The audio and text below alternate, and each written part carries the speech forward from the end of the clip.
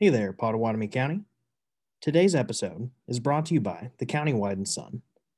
The Countywide and Sun is your locally owned source of local news.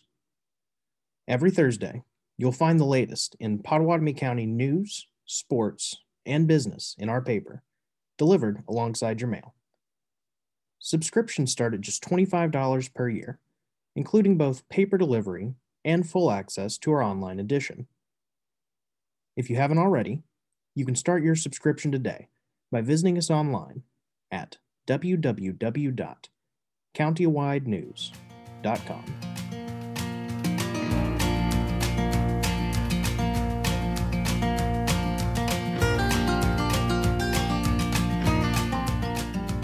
Hello, everyone, and thanks for tuning in to the Countywide and Sun News and Fun. I'm your host, Alex Sloan, reporter at the Countywide and Sun. This week, we'll speak to Greg Merlin from Claybird Sports in Shawnee. He'll tell us about their upcoming, but weather-dependent, winter championships. But first, let's get to a quick and unusual news update.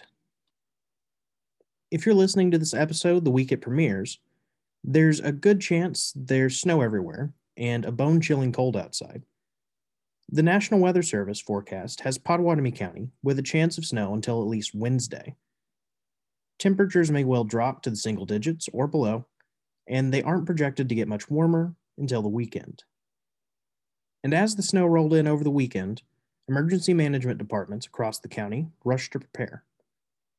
The city of Shawnee announced via Facebook that the 24-hour winter weather response plan has been activated. The post indicates that city employees will be spreading salt and clearing snow routes, but advises residents to remain home as much as possible and to exercise extreme caution when traveling.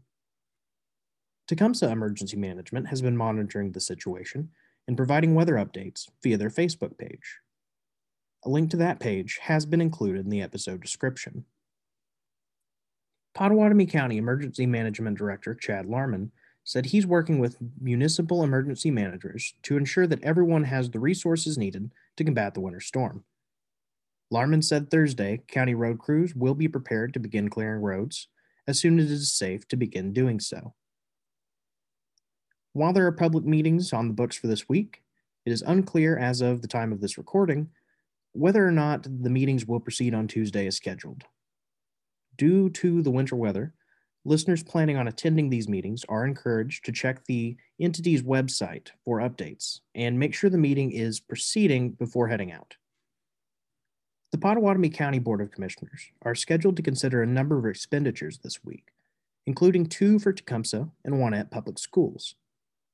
Wanette is scheduled to open and award bids for a 2020 or newer ag truck, and Tecumseh Public Schools may receive an additional $35,000 in funds towards their ag barn. The board is scheduled to meet on February 16th at 1 p.m. Shawnee's Board of City Commissioners is also scheduled to meet on Tuesday. Their meetings are held at Shawnee City Hall and begin at 6 p.m. This week, the board is scheduled to consider the purchase of 15 Dodge Charger police pursuit sedans for a total of $325,025. For more information on these meetings or on the latest happenings in Pottawatomie County, visit us online at www.countywidenews.com.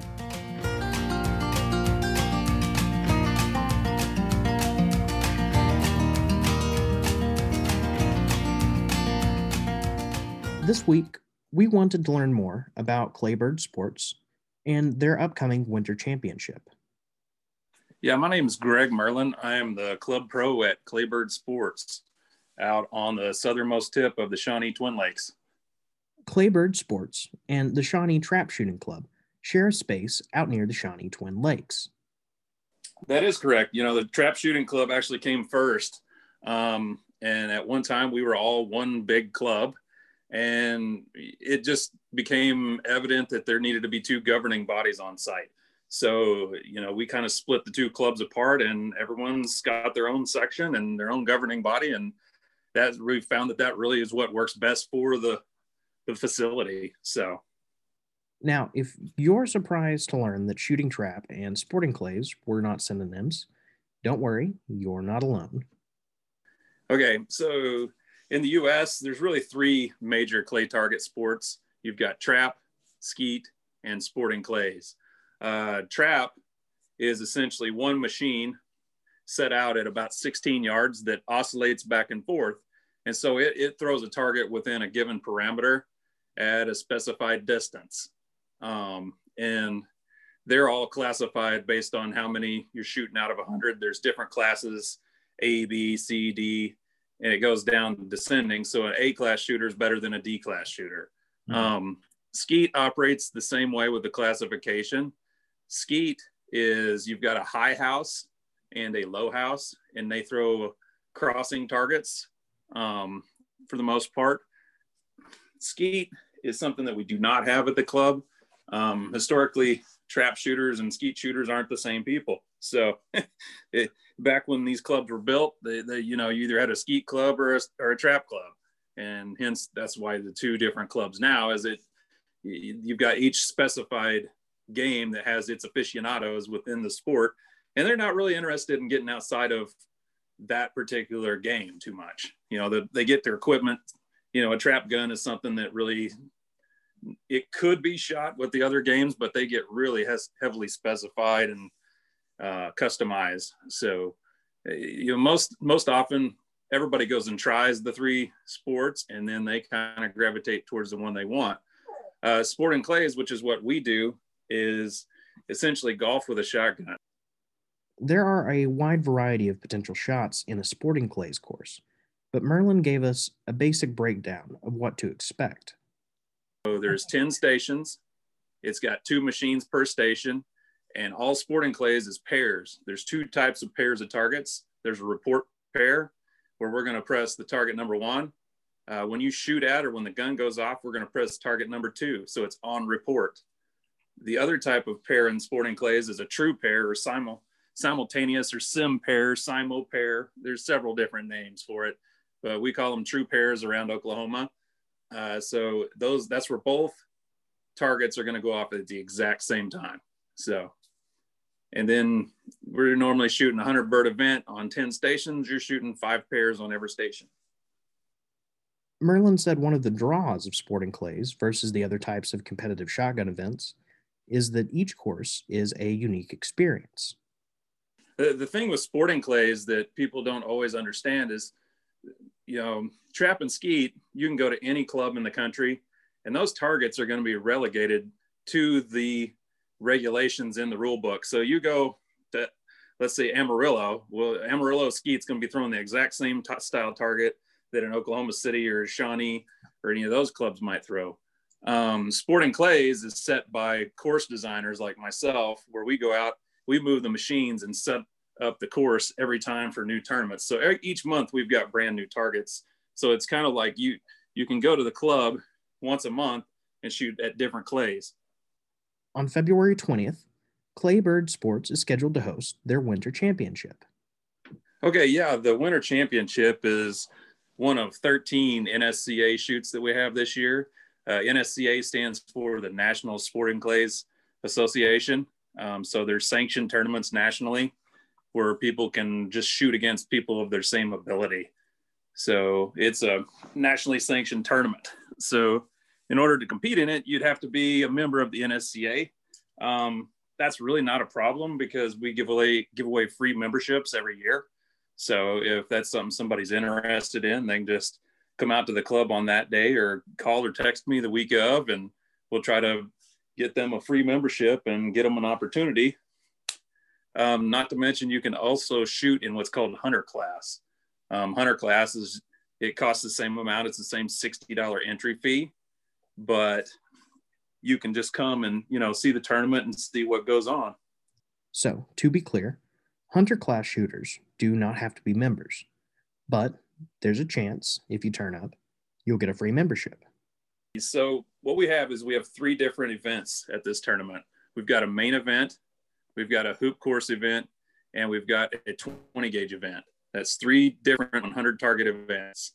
You can enter 1, 2, or 3 of the events, not a big deal. I don't know if I said entry fee, but entry fee is $60 for each 100 target event. As far as guns, everybody brings their own gun to tournaments. On practice weekends when we're open to the public, we do have a few small limited availability of rental guns if that's something somebody wants to try. Merlin encourages new shooters to come out to the facility and said lessons are available for beginners. Contact information for the club has been included in the episode description. Merlin said anyone wanting to set up lessons can contact him through the website. Lessons are $50 an hour, and then you're going to be responsible for your clay target fees and ammo on top of that. So, okay. But it sounds high, but I'm probably one of the cheapest instructors in the state. And what I found is it really saves folks a lot of wasted money in ammo and targets because they just don't, you don't know what you don't know. Mm-hmm. And so starting off with an instructor means you're going to start out without any bad habits for the most part. So it can, if it's something you want to be, semi-serious about and have fun with, it's definitely, even just going to any instructor, not even just myself, any instructor is going to be better than no instructor. But right. You're also more than welcome to, if Uncle Fred can really shoot well and bring him out and him teach you, that's fine too. As long as you guys are safe, we don't have an issue. So, and if you aren't necessarily looking to compete, the facilities are open to the public during non-competition weekends for casual practice. Sure. I mean, we're a public facility, and so we don't have any required membership to come and participate. The only thing you've got to do to participate is to not be a felon, because guns and felons don't mix. And then we're going to need you to sign a waiver and a rules release when you come on site. Mm-hmm. As far as practice rates, we're at $35 for 100 targets on practice, or we also have a half course option, which is 50 targets for $20. If you've got new kids, just beginning, just firing those first shots, we've got a couple of stations we can set up for kids to come, and we can do that by the hour or by the target, either one. We just kind of quote that on whatever the customer's looking for. If you are looking to participate in the tournament, Claybird Sports can be found near the intersection of Hardesty and Patterson. But keep an eye on the weather and check for updates on their website. Merlin said these competitions are weather dependent to an extent. With precipitation, just doesn't usually happen. Right. We would normally end up canceling it if we had a bunch of wet stuff on the ground, or if it was just going to be driving rain. Mm-hmm. Just because there's just enough opportunities here in the Midwest to shoot that nobody wants to shoot when it would get rained on. Not to say that you can't shoot in the rain. It's just people choose not to, and it limits attendance. So if the weather clears and you want to try your hand at sporting clays, head down to the Shawnee Twin Lakes and ask for Mr. Merlin.